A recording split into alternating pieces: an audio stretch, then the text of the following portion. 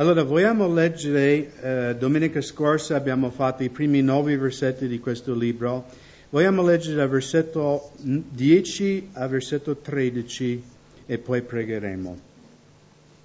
Or fratelli vi esorto nel nome del nostro Signore Gesù Cristo ad avere tutti un medesimo parlare e non avere divisione tra di voi, ma ad essere perfettamente uniti in un medesimo mente e un medesimo giudizio. Mi è stato segnalato infatti a vostro riguardo, fratelli miei, da quelli della casa di Chloe che vi sono contese fra voi. Or voglio dire questo, che ciascuno di voi dice, io sono di Paolo, io sono di Apollo, io di Cefa e io di Cristo. Cristo è forse diviso? Paolo è stato forse crocifisso per voi? O siete voi stati battezzati nel nome di Paolo? Vogliamo pregare. Signore, grazie per la tua parola, grazie per l'Apostolo Paolo. Insegnaci, Padre, della tua parola questa mattina. Insegnaci cosa è la Chiesa, cosa vuol dire essere un cristiano, cosa è il Vangelo. E chiediamo tutte queste cose, Padre, nel nome di tuo Figlio Gesù, che è benedetto in eterno. Amen. Allora, qui in versetto 11 scopriamo che mentre Paolo era a Efeso, alcuni della casa di Chloe, che forse Chloe era un membro fondatore della chiesa di Corinto quando Paolo ha fondato questa chiesa, erano arrivati a Efeso a raccontare alcuni dei problemi che c'erano in questa chiesa. E quindi da capitolo 1 fino alla fine di capitolo 6 Paolo cerca di correggere questi problemi di cui ha sentito di queste persone della casa di Chloe. Poi da capitolo 7 in poi Paolo risponde alle domande che i Corinzi avevano fatto a lui. No, perché in capitolo 7, che arriveremo prima o poi, lui dice riguardo le cose che mi avete scritto. Quindi i Corinzi avevano domande riguardo il matrimonio, il divorzio e tante altre cose. E quindi da capitolo 7 in poi Paolo risponde alle domande che questi credenti avevano. Invece in questi primi 6 capitoli lui riprende i Corinzi. No? Noi diciamo in italiano, li prende per l'orecchio i Corinzi. E anche se lui deve dire delle cose forti, deve riprendere la chiesa a Corinto, all'inizio della sua esortazione non viene da loro tipo io sono l'Apostolo Paolo, dovete ubbidirmi. Notate il linguaggio che usa in versetto 10, or fratelli, no? Se lui fa un appello a base che lui è un fratello, loro sono fratelli, no? Di parità. Non arriva lì, io sono l'apostolo, voi siete un macello, dovete ubbidire quello che vi dico. No, lui dice fratelli, siamo una famiglia di Dio. Vi esorto, cioè letteralmente vi supplico, vi chiedo, con passione, nel nome del nostro Signore Gesù Cristo, ad avere tutti un medesimo parlare e non avere divisione fra di voi, ad essere perfettamente uniti in una medesima mente, in un medesimo giudizio. Allora questa parola nel linguaggio greco, quando Paolo dice di essere perfettamente uniti, è la stessa parola che viene usata in Matteo 4, versetto 21, quando Gesù viene in Galilea e la Bibbia dice che Giovanni e Giacomo stavano cucendo le loro rette di pescare. Ok? Allora, quanti di voi siete pescatori? Nessuno, ok. Una rete che è bucato per un pescatore quanto vale? Niente, giusto? Perché i pesci possono scappare. Anche se diciamo il 95% della rete è sano, è unito, ma se c'è un buco non vale niente quella rete. E perciò Paolo usa questo linguaggio di marinaio, di pescatori, dice, voi fratelli di Corinto, anche voi di Montebelluna, dovete chiudere questo buco nella rete. Perché quando c'è divisione nella Chiesa, quando anche noi qui a Montebelluna non abbiamo una sola mente e un medesimo giudizio, saremo sterili, come un pescatore con una rete bucata. Non saremo in grado di raccogliere pesce. E Gesù ha detto ai apostoli, no? Ora siete pescatori di pesce, ma da ora in poi sarete pescatori di uomini. E quindi è importante che nella Chiesa abbiamo unità, abbiamo lo stesso modo di pensare, di giudicare. E Paolo in versetto 11 dice, mi è stato segnalato infatti a vostro riguardo, fratelli miei, da quelli della casa di Cloe, che vi sono contese fra voi. Alcuni dicevano, io sono seguace dell'Apostolo Paolo, alcuni io seguo Apollo, io sono del gruppo di Cefa, voi sapete Cefa chi è, giusto? Pietro, è un altro modo di dire Pietro, Cefa letteralmente è sassolino, e alcuni addirittura dicevano io sono di Cristo. Quindi le prime denominazioni erano formate a Corinto, ok? Al contrario di quello che viene insegnato in Italia, la Chiesa Cattolica Romana non è stata la prima denominazione. Mi dispiace a dirli, ma la prima denominazione era quella di Paolo, di Apollo, di Cefa, e addirittura c'era un gruppo lì che dice noi siamo di Cristo. Quindi Paolo sta dicendo che non possiamo avere un nome sulla Chiesa? No? Sta dicendo forse che non è neanche biblico che noi chiamiamo la nostra chiesa Calvary Chapel? Non credo che sta dicendo questo, che è sbagliato di avere un'identità, o chiaramente qui in Italia per formare un'associazione legale, che noi siamo un'associazione legale, addirittura noi abbiamo anche il riconoscimento giuridico davanti allo Stato italiano, la Chiesa di Montebelluna. Però non puoi avere un'associazione con un nome che è vuoto. Deve mettere un nome. Giusto? E quindi non credo che Paolo sta dicendo che è sbagliato avere un nome, ma più l'atteggiamento del cuore. No? Perché qual era il problema? Che alcuni dicevano io sono di questo gruppo, come questo gruppo è meglio degli altri gruppi. Dalla scrittura noi non sappiamo neanche se Pietro è stato a Corinto, mai, perché la Bibbia non parla mai di Pietro nella città di Corinto, però si vede che lui aveva i suoi tifosi, no, come anche qui c'è il Milan Club, magari ci sono i Juventini qui a Montebelluna, anche nella chiesa a Corinto c'era il gruppo di Pietro, c'era un gruppo che diceva noi siamo del gruppo di Paolo, altri noi siamo del gruppo di Apollo, siamo meglio degli altri. Secondo me è quello che lui sta dicendo anche a noi della Calvary Chapel di Montebelluna. Di non cominciare a pensare che noi siamo migliori dei Battisti o dell'Assemblea di Dio o della Chiesa dei Fratelli o della Chiesa Cattolica o della Chiesa qualunque. Perché tutto quello che abbiamo in Gesù. Ed è sbagliato per una Chiesa di pensare che noi siamo l'unica Chiesa. Perché la Chiesa non è un'organizzazione umana, non è Battista, Fratelli, Calvary Chapel. La Chiesa è un organismo, biblicamente.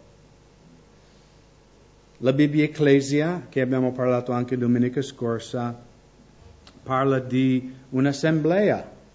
E Paolo, nei primi versetti, chiama la Chiesa di Corinto, quindi l'assemblea di Corinto, un'assemblea di persone santificati in Cristo Gesù. Quindi è un'assemblea, però è speciale perché è messa da parte per il Signore. E la Chiesa non è, perché la Calvary Chapel è un'organizzazione umana fondata in America negli anni 60, la prima chiesa lì a Costa Mesa, c'era questo risveglio di hippie, molti hippie si sono convertiti al Signore e poi da lì altri pastori sono stati mandati fuori di quella chiesa a fondare altre chiese. Adesso nel mondo siamo più di 1600 chiese. Okay? Ma non è questo per Dio la chiesa. Non è neanche la chiesa cattolica romana. Non è neanche la chiesa ortodossa. La chiesa sono quelle persone che sono nate di nuovo per lo Spirito Santo. Quelle persone che hanno in spirito e verità conosciuto la grazia di Dio. Quindi appartenere alla Calvary Chapel non è una garanzia che tu avrai la vita eterna. Tu puoi anche battezzarti in acqua nella Calvary Chapel e non vuol dire necessariamente che tu hai la vita eterna. Abbiamo letto ieri al funerale di Teresa, no? Quel passo di 1 Giovanni capitolo 5 versetto 11, 12 e 13, no? Chi ha il figlio ha la vita. Chi non ha il figlio non ha la vita. Non è perché tu sei membro di un'organizzazione umana che nel giorno di giudizio dice: ah, bravo, sei stato un bravo membro della Calvary Chapel, benvenuto. No. Ricordate cosa ha dichiarato Dio in Esodo 12, quando Lui ha dato il comandamento ai ebrei di sacrificare un agnello all'imbrunire, no? al tramonto, di sacrificare un agnello senza difetto e di dipingere il sangue sulle stipite delle porte, ricordate? E Dio disse: quando io vedrò cosa? Quando io vedrò il sangue, l'angelo della morte oltrepasserà la tua casa. Nel giorno di giudizio, anche noi, quando saremo davanti al trono di Dio, Dio non ci chiederà di quale denominazione era la nostra appartenenza. Se Lui vedrà il sangue di Cristo sulla tua vita, tu sarai salvato. E se non vedrà il sangue di Cristo sulla tua vita, tu non sarai salvato. E tu sarai condannato alle tenebre per tutta l'eternità. Non è una cosa tanto bella di dire, ma è quello che la parola di Dio dichiara. Quindi ci sono credenti in ogni denominazione. Anche ieri al funerale, uno dei signori che lavora lì nel cimitero di Montebelluna è un fratello che va nella Chiesa Cattolica Romana. Ed è un carissimo fratello. Abbiamo fatto adesso 3 funerali lì nella cappella proprio lì dentro il cimitero, e lui è sempre stato gentile. Anche quando i nostri fratelli preparavano i canti prima, lui è venuto dentro, alzava le mani e dice: lode il Signore, no? E tu vedi che lui conosce il Signore. Anzi, lui era lì per tutto il funerale, lui dopo ha detto: bella parola, ha detto: ma è la sua parola, non è la mia parola. Però Dio ha la sua gente in ogni parte. Noi tante volte vogliamo limitare lo Spirito Santo, dice: Dio opera solo nel nostro 4 muri. No, sbagliato. Dio sta operando dovunque. Dio sta chiamando persone dovunque intorno a noi. E a volte noi siamo ottusi, fratelli. No? Noi abbiamo il nostro piano, dice: Dio benedice il nostro piano. Quando dovremmo dire: Signore, fammi capire il tuo piano. Signore, fammi capire come tu stai operando nel mio quartiere, nel mio lavoro. Fammi capire quelle anime che bramano la tua parola, la tua giustizia. E ci sono tanti. Sono lì. E quindi anche noi nella Calvary Chapel, noi abbiamo la nostra identità, no? Noi non siamo un'assemblea di Dio, ma non siamo neanche una chiesa battista o luterana o cattolico romano. Abbiamo la nostra identità. Una delle particolarità della Calvary Chapel è che noi prendiamo un libro della Bibbia e lo studiamo versetto per versetto. Questo non ci rende meglio di nessun altro, ma il metodo che noi crediamo migliore per imparare la parola di Dio e anche per predicare la parola di Dio. Ma di nuovo non dobbiamo mai prendere un atteggiamento di superiorità, ed è questo quello che Paolo vuole correggere qui, no? Perché alcuni dicono: io sono di questo gruppo, siamo meglio di voi, no, siamo meglio noi siamo dell'altro gruppo. E addirittura c'era un gruppo, io di Cristo. Quindi anche questo può essere un punto di orgoglio. E in questi anni ho conosciuto persone, no, che magari non frequentano nessuna chiesa organizzata, non frequentano la Calvary Chapel, non vanno alla chiesa battista, non vanno all'Assemblea di Dio, lo dicono: io seguo solo il Signore. Avete mai conosciuto qualcuno così? Ma in realtà queste persone seguono loro stessi, perché la Bibbia ci insegna di non abbandonare la comune radunanza dei fratelli. E la Bibbia ci insegna di essere sottomessi uni agli altri. Quindi vuol dire che abbiamo un gruppo di appartenenza, no? Io sono il vostro pastore, ma anche io devo essere sottomesso a voi. Cioè no? C'è una sottomissione e un rendersi conto reciproco in un insieme di persone. Ma alcuni no, io sono sottomesso solo a Dio. Le denominazioni sono del diavolo, no? No, non è sbagliato avere un nome sulla Chiesa. Una volta ho conosciuto un fratello in America che lui usava in capitolo 1, versetto 2, perché in America c'è una denominazione che si chiama la Chiesa di Dio. Ok? E qui Paolo dice alla Chiesa di Dio che è in Corinto. Dice: vedi? Questo è l'unico vero nome della Chiesa. E io ho detto: fratello, non è quello che Paolo non sta dicendo che la denominazione della Chiesa deve essere Chiesa di Dio. Voi comprendete questo, no? Lui era anche convinto che Gesù parlava nell'inglese della King James Bible. No, Paolo sta parlando della Chiesa di Dio, di tutti i credenti in tutto il mondo della Chiesa di Dio.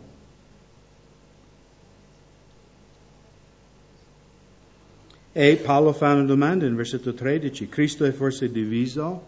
Paolo è stato forse crocifisso per voi? O siete voi stati battezzati nel nome di Paolo?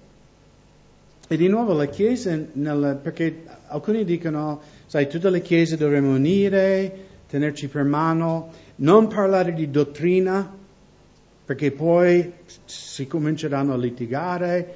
In un certo senso dobbiamo far finta che non ci sono differenze dottrinali fra di noi, dobbiamo tutti prenderci per mano e cantare il canto Kumbaya, che magari non avete mai sentito. Conoscete quel canto? Ok. Ma non è quello che Paolo sta dicendo qui. Anzi, lui fa la domanda: Cristo è diviso? E la risposta? No.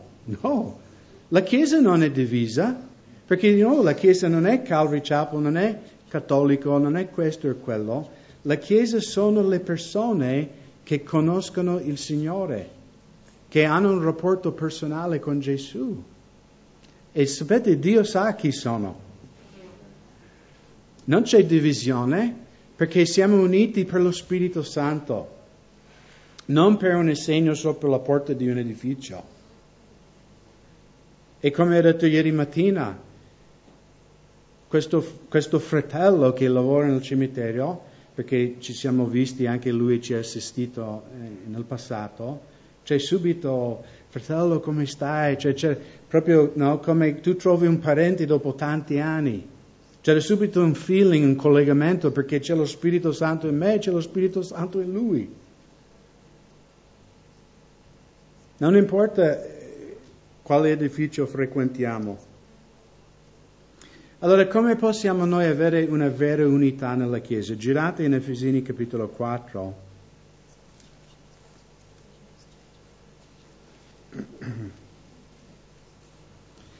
Perché credo che voi sapete che a luglio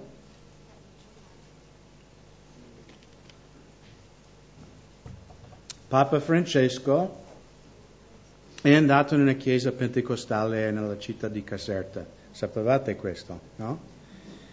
E quindi giustamente tanti chiedono cosa pensi di questo, no? Qual è il tuo atteggiamento verso questo? Possiamo unirci, no? La Chiesa protestante con la Chiesa cattolica? E anche se Papa Francesco dice tante cose e fa tante cose buone, che io riconosco, no? Come persona, non ha mai rinunciato il culto ai idoli, non ha mai rinunciato il culto a Maria o ai santi, che chiaramente è vietato dal secondo comandamento. E quindi secondo me la mia risposta sarebbe questo: quando c'è una vera riforma, che la Chiesa romana torna alla parola di Dio e lascia le dottrine degli uomini, allora si può parlare di una collaborazione. Dialogo noi possiamo avere con qualunque persona. E c'è una differenza, no? Di avere dialogo, di parlare, cercare di capirci, e collaborare insieme sono due cose ben diverse. Ma la vera unità biblica, vediamo qui in Efesini 4, si può avere solo quando c'è un'unità di dottrina.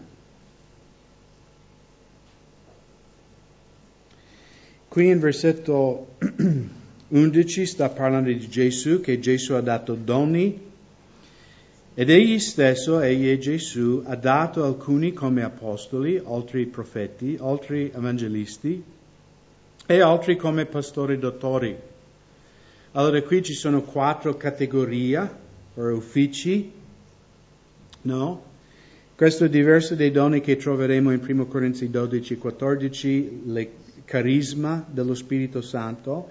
La parola qui dato, no, o doni, è diodemi, e sono quelli che vengono chiamati doni di ufficio.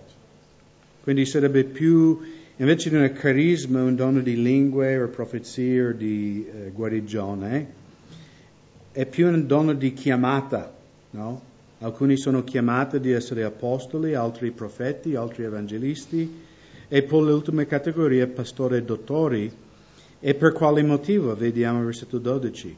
Per il perfezionamento dei santi, per l'opera del ministero, per l'edificazione del corpo di Cristo, finché giungiamo tutti all'unità della fede e della conoscenza del Figlio di Dio, a un uomo perfetto alla misura della statura della pienezza di Cristo, finché non siamo più bambini svalutati e trasportati da ogni vento di dottrina per la frode dei uomini, per l'astuzia che mira ad usare insidie di errore.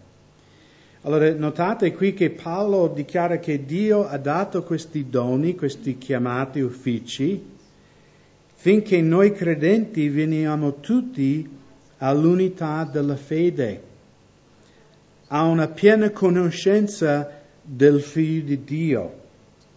Quindi una vera unità nella Chiesa si può arrivare solo quando si arriva a un'unità dottrinale. Uso un piccolo esempio. Tutte le chiese evangeliche, per esempio, credono dalla parola di Dio che Gesù è il Figlio di Dio.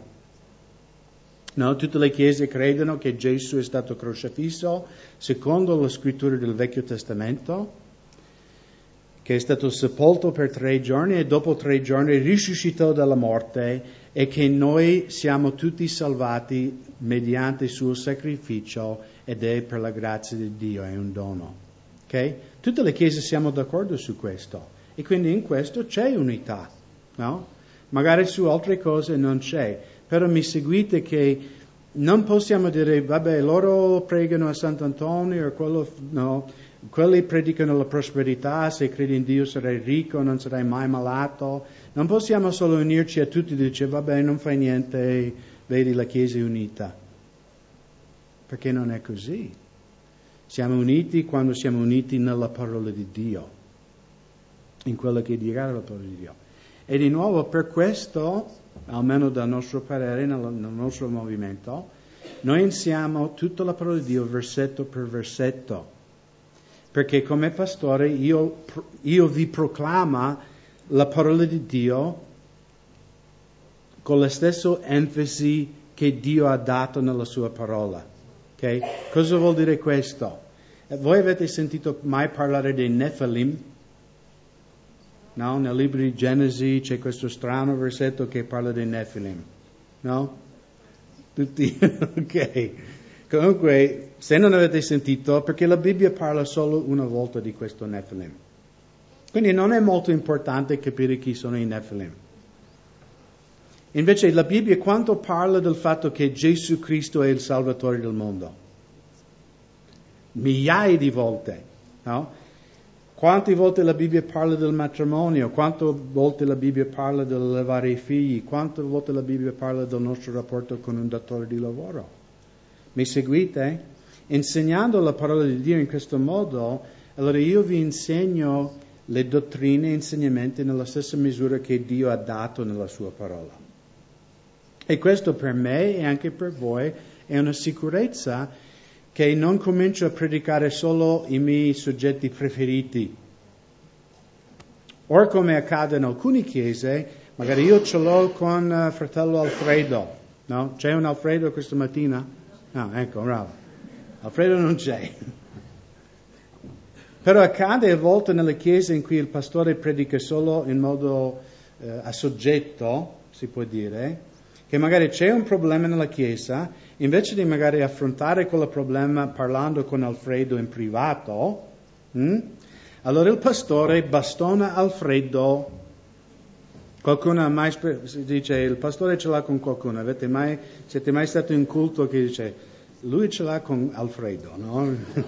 Tutti sanno che Alfredo ha un problema. Il problema con questo è che in quel momento il pastore non sta curando il gregge, perché voi non siete Alfredo. E non dovete, no, Alfredo deve essere corretto privatamente con il suo problema, ma un pastore deve ministrare alla congregazione. E quindi di nuovo, perché è una particolarità nostra, sarebbe quello che un po' ci fa differenza fra altre chiese che insegniamo. E noi non siamo l'unica chiesa che insegna in questo modo, però magari qualcuno che viene in un'altra chiesa dice, ma perché a Calvary Chapel fanno sempre lo studio biblico? Per questo motivo, perché noi crediamo che è il modo migliore di insegnarvi tutto il consiglio di Dio. No, in Atti 20, quando Paolo doveva salutare i fratelli di Efeso, lui ha detto, non ho negato di dichiararvi tutto il consiglio di Dio, e io spero che il giorno in cui il Signore mi chiamerà a casa, anche io posso dirvi senza vergogna che non ho negato di predicarvi tutto il consiglio di Dio. Allora, tornando in 1 Corinzi 1,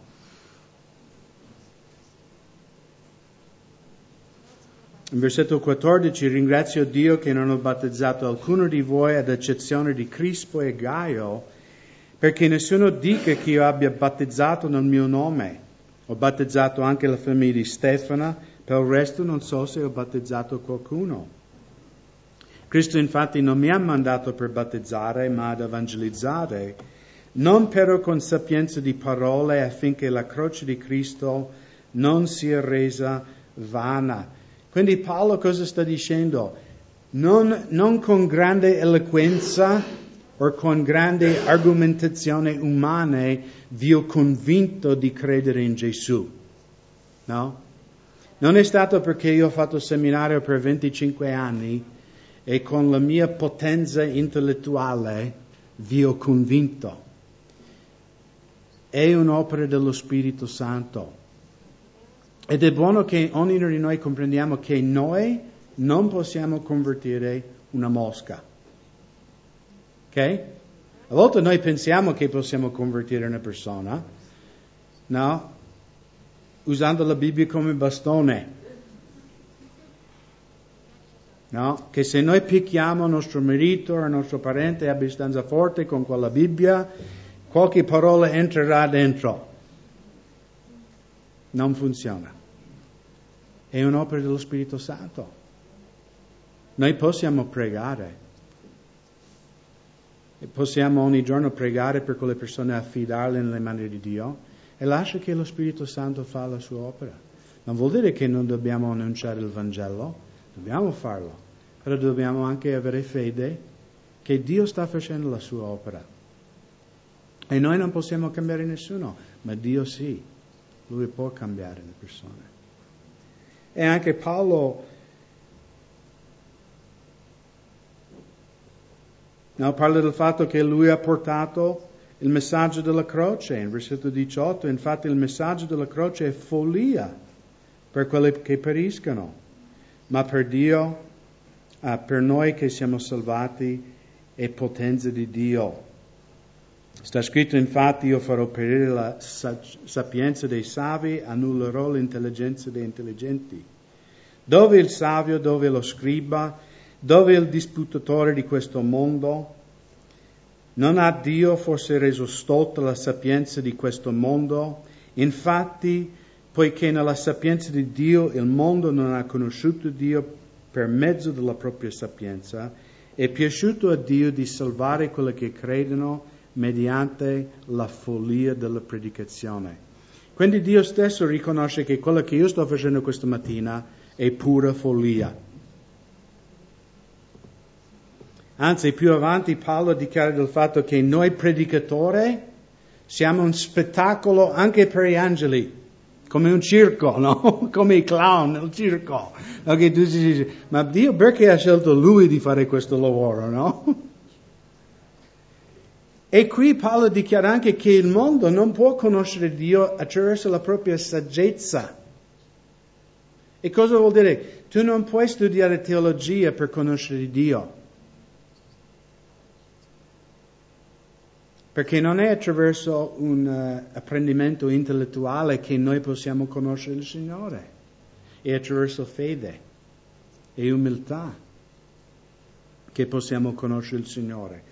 E anche noi credenti, noi non possiamo con nostra saggezza convincere nessuno, ma lo Spirito Santo è in grado, per la potenza di Dio, di convincere chi crederà.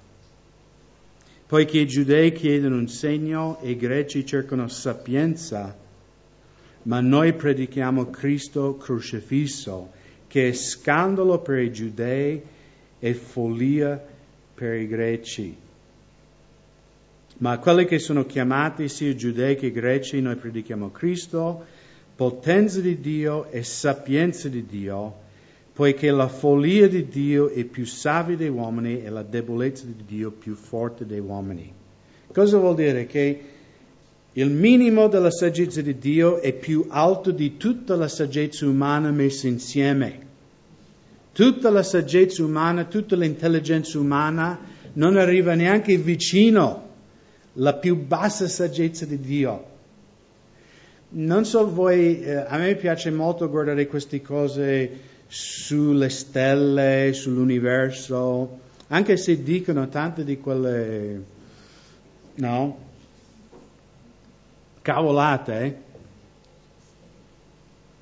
perché dicono tanta supposizione che non è basato su nessun fatto. Però mi piace l'universo, le galassie, di capire queste cose. Voi sapete che adesso la scienza ha scoperto che più di 80% dell'energia nell'universo è invisibile. E loro chiamano energia tenebrosa. E anche materia tenebrosa. Avete mai sentito parlare? No, nessuno. Questo vuol dire in pratica che loro dicono, alla fine noi non capiamo niente, no? Ma come l'orgoglio umano non vuole riconoscere questo, devono mettere un nome sopra. Anzi, una cosa strana che adesso hanno scoperto, loro dicono che l'universo è stato formato di un Big Bang, ok? No? Noi crediamo che l'universo ha avuto inizio attraverso un Big God, no? Un grande Dio. E secondo la teoria, che è teoria, perché è teoria? Perché nessuno ha visto nessun Big Bang. Nessuno ha osservato questo, nessuno lo può mai dimostrare scientificamente che è accaduto questo Big Bang. È impossibile, perché la scienza sono fatti osservabili, che la vera scienza tu puoi vedere e sperimentare e riprovare, no? Dimostrare ripetutamente le tue teorie. La cosa strana che ha colpito gli scienziati adesso, perché quando c'è un'esplosione, ok? Secondo la legge della termodinamica, avete mai esploso qualcosa? No? Allora, quando esplode qualcosa, l'energia iniziale è fortissima, no? Ma mentre passa il tempo, la materia che è stata esplosa va più veloce? No, non va più veloce perché la legge della termodinamica, no, l'attrito rallenta i pezzi di sabbia, di cartone o quello che è che viene espulso dall'esplosione. Ok? Indovinate cosa hanno scoperto? Che l'espansione dell'universo sta accelerando. Ok? C'è questo separarsi delle stelle e delle galassie, invece di rallentare, che sarebbe secondo la legge della termodinamica, sta accelerando, sta andando sempre più veloce. E questo li fa strappare i capelli, scienziati, che loro non capiscono. A loro dà fastidio. Invece io mi gioisco e dice, vedi che il Signore è più intelligente di voi. Lui fa le cose che voi non potete capire. Poi in cielo il Signore ci spiegherà queste cose, no? Ma la saggezza dell'uomo non arriva neanche vicino all'intelligenza di Dio. Per i giudei era un scandalo la predicazione della croce, perché nel Vecchio Testamento c'erano tante profezie del Messia. Alcune di queste profezie parlano di un Messia che arriva come un potente re a conquistare i nemici di Israele e a riportare Israele alla gloria di re Davide e Salomone. Quindi anche nei tempi di Gesù gli ebrei aspettavano un re. Perciò ricordate nel Vangelo quando volevano fare il re Gesù? Ricordate? E Gesù è andato via, non volevo, perché non era suo tempo di essere il re. Noi sappiamo che Gesù tornerà la seconda volta e lui sarà quel potente re. Ma un Messia che doveva morire in debolezza era fuori dal loro concetto. Per loro il Messia doveva essere conquistatore, questo potente Messia che portava la gloria a Israele di nuovo. Quei tempi erano erano sotto il dominio romano e ancora oggi gli ebrei aspettano un Messia potente che riporterà Israele nella sua gloria. Per i greci, no, che erano tanto nella filosofia, questo rabbino ebreo è stato crocifisso su una croce e gli uomini, per loro era stupido, no, questo concetto. E ancora oggi è così, no? La predicazione della croce è follia per quelli che periscono. Perché la religione ci insegna, vuoi andare in paradiso? Deve lavorare, deve dare soldi, deve venire sempre in chiesa, deve fare questo, deve fare quello, essere molto religioso e sarai salvato. Ma la parola di Dio, il Vangelo, cosa dichiara? Dichiara tu uomo non puoi fare niente per salvarti. Anzi, il profeta Geremia dichiara che tutta la vostra giustizia, c'è Dio parlando a Israele e anche a noi, dice la vostra giustizia umana è come pani sporchi, ok? La parola in ebraico letteralmente è strace mestruale, ok? Dio dice la vostra giustizia umana è come la carta igienica usata, la giustizia umana. E quindi la predicazione della croce, che noi non possiamo salvare noi stessi, ma Cristo è morto per noi, è follia per l'orgoglio umano. Perché nell'orgoglio l'uomo, io voglio fare qualcosa, no? Io voglio arrivare in cielo e dire io sono stato più religioso o più bravo dell'altro. Ma la grazia di Dio dice no, siamo tutti peccatori E l'unico mezzo per il quale noi saremo salvati e avremo la vita eterna è attraverso il sacrificio di Cristo. E l'orgoglio umano non piace questo, no? E anche noi, no, incontro, sì, così facile, devo solo credere in Gesù, sarò salvato? Sì, è così facile, ma ti devi umiliare. Devi riconoscere che sei un peccatore davanti a Dio, che sei indegno di Dio. E l'orgoglio umano non piace questo, è follia. E quindi, come ai tempi di Paolo, anche oggi non è cambiato niente. La predicazione della follia o la predicazione della croce è follia per la sapienza umana. Poi in versetto 26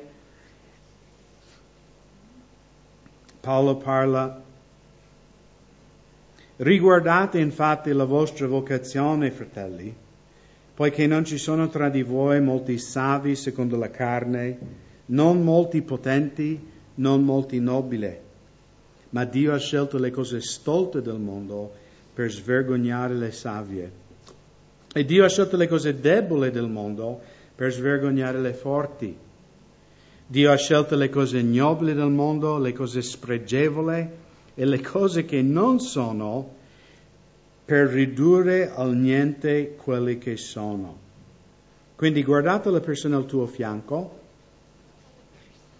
e digli: tu sei spregevole.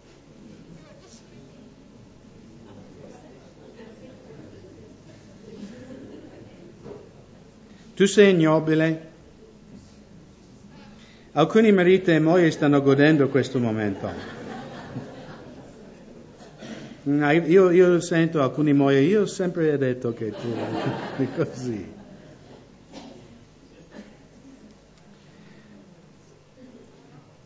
Non mi sembra che Paolo vuole aumentare la nostra autostima in questi passi, no? Cosa ci insegna la psicologia umana? Tu hai un problema di autostima. Devi pensare più alto di te stesso. No, ma la Bibbia non dice questo. La Bibbia dice che il problema umano è che noi già pensiamo troppo alti di noi stessi. Ok? E chiaramente non sto parlando di bambini che magari sono stati abusati. No. Ci sono veramente persone che magari è sempre stato detto che loro erano perdenti, che non valevano niente, magari c'è un po', no? Che bisogna un po' aiutarli in questo senso. Ma la Bibbia dice che la maggior parte di noi non è il problema di autostima, il problema è che abbiamo troppo stima di noi stessi e troppo poco stima per gli altri. La Bibbia insegna che dobbiamo stimare gli altri più alti di noi stessi, no? Questa è una mentalità biblica.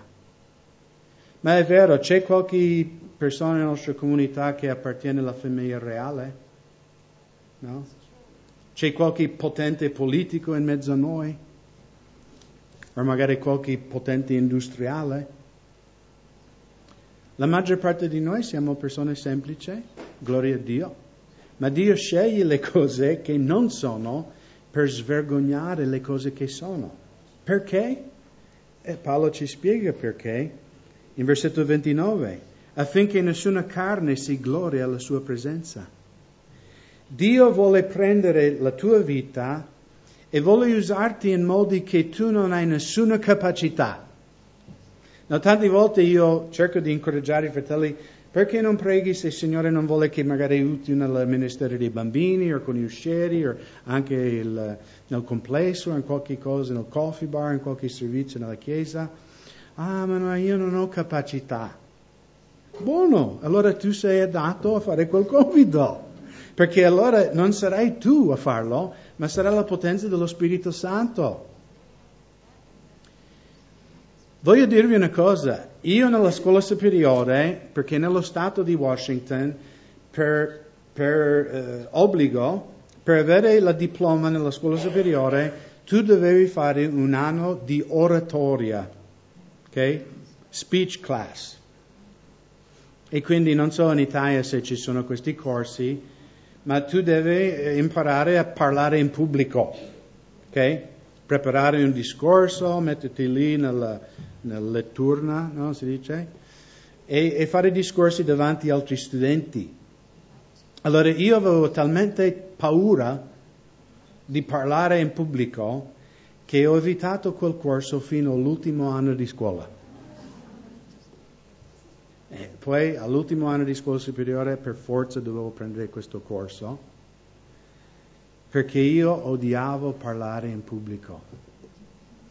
Per me era, anche dopo che ho conosciuto il Signore e sentivo la chiamata missionaria, io sono partito con la mia sega circolare, con i miei martelli, per fare missionari operaio, no? Per costruire case per i poveri in Messico, con questa missione di Cristo risposta. Non sono andato per predicare. E io dicevo alle persone, io magari darò la mia testimonianza, parlerò del Signore, però predicatore mai sia. Mai. Dico, per me era... Però Dio aveva un altro piano. E Dio ha detto, tu non hai nessuna capacità. Infatti io ero terrorizzato di parlare davanti alle persone.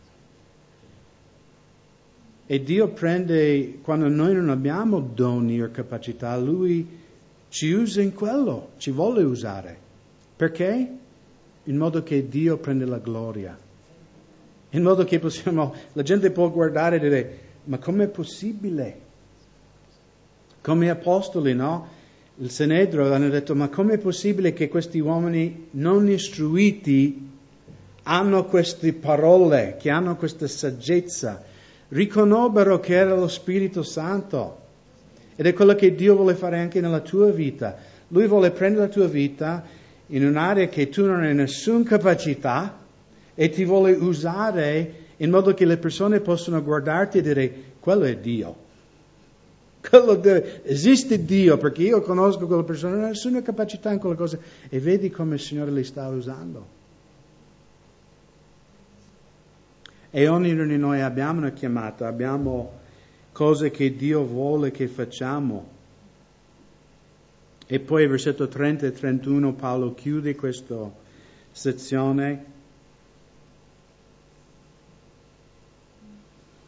Or grazie a Lui voi siete in Cristo Gesù, il quale da Dio è stato fatto per noi sapienza, giustizia, santificazione e redenzione, affinché, come sta scritto, chi si gloria nel Signore.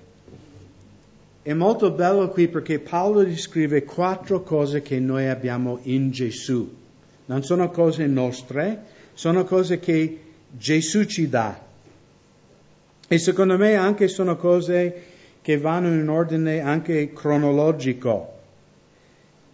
La prima cosa cos'è? Sapienza.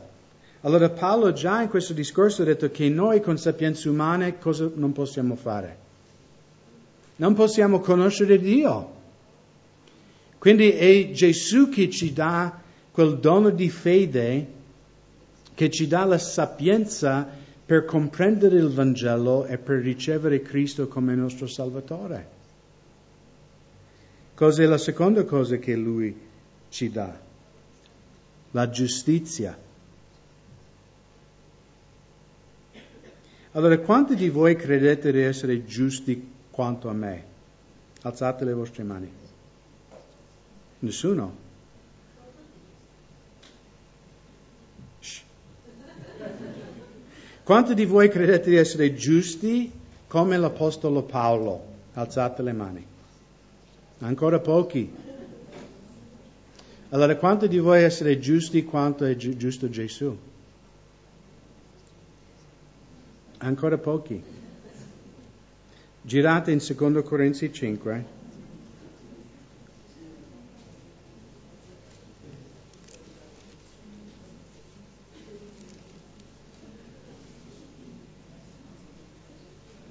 In 2 Corinzi 5, versetto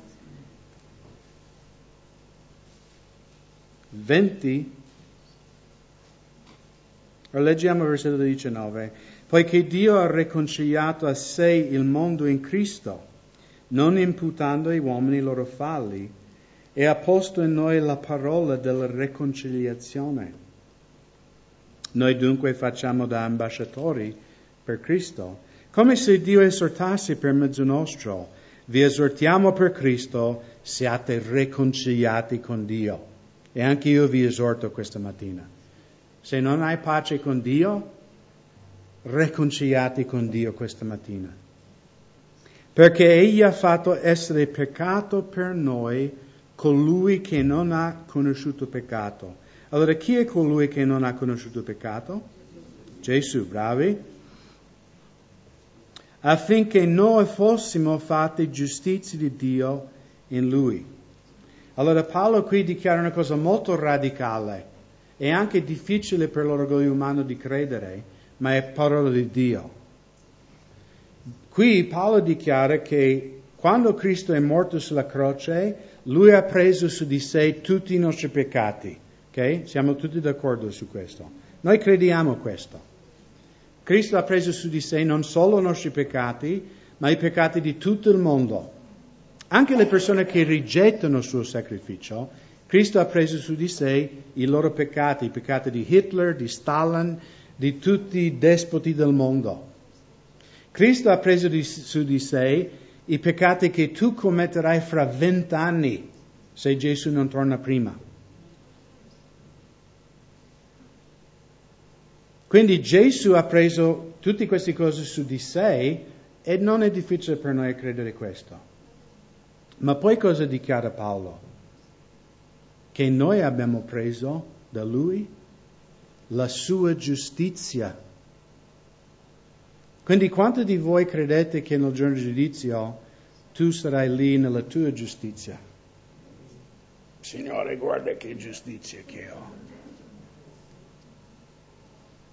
No, noi come col canto che io amo, grande sei tu, in quel giorno, no?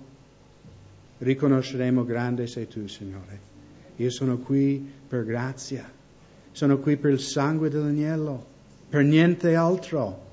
Quindi voi, se siete nati di nuovo, avete la giustizia di Cristo, siete giusti come Cristo.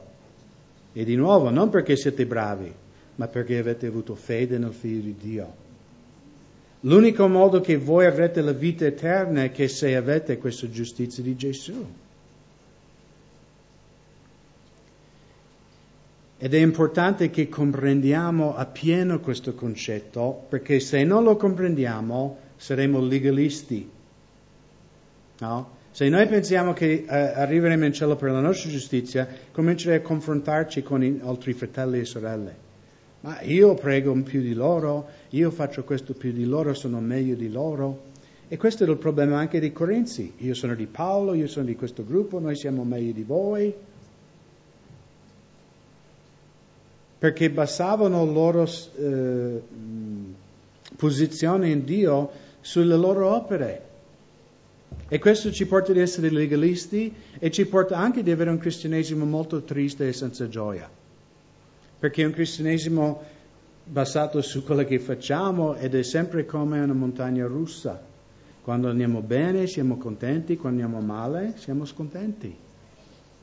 Ma quando comprendiamo che noi siamo salvati, siamo giustificati solamente per quello che Gesù ha fatto, allora io non ti devo giudicare, perché siamo pari. Comprendete questo? È importantissimo che comprendiamo che davanti a Dio siamo uguali. Siamo salvati mediante quello che Gesù ha fatto per noi. Poi Paolo dice che Gesù per noi è santificazione.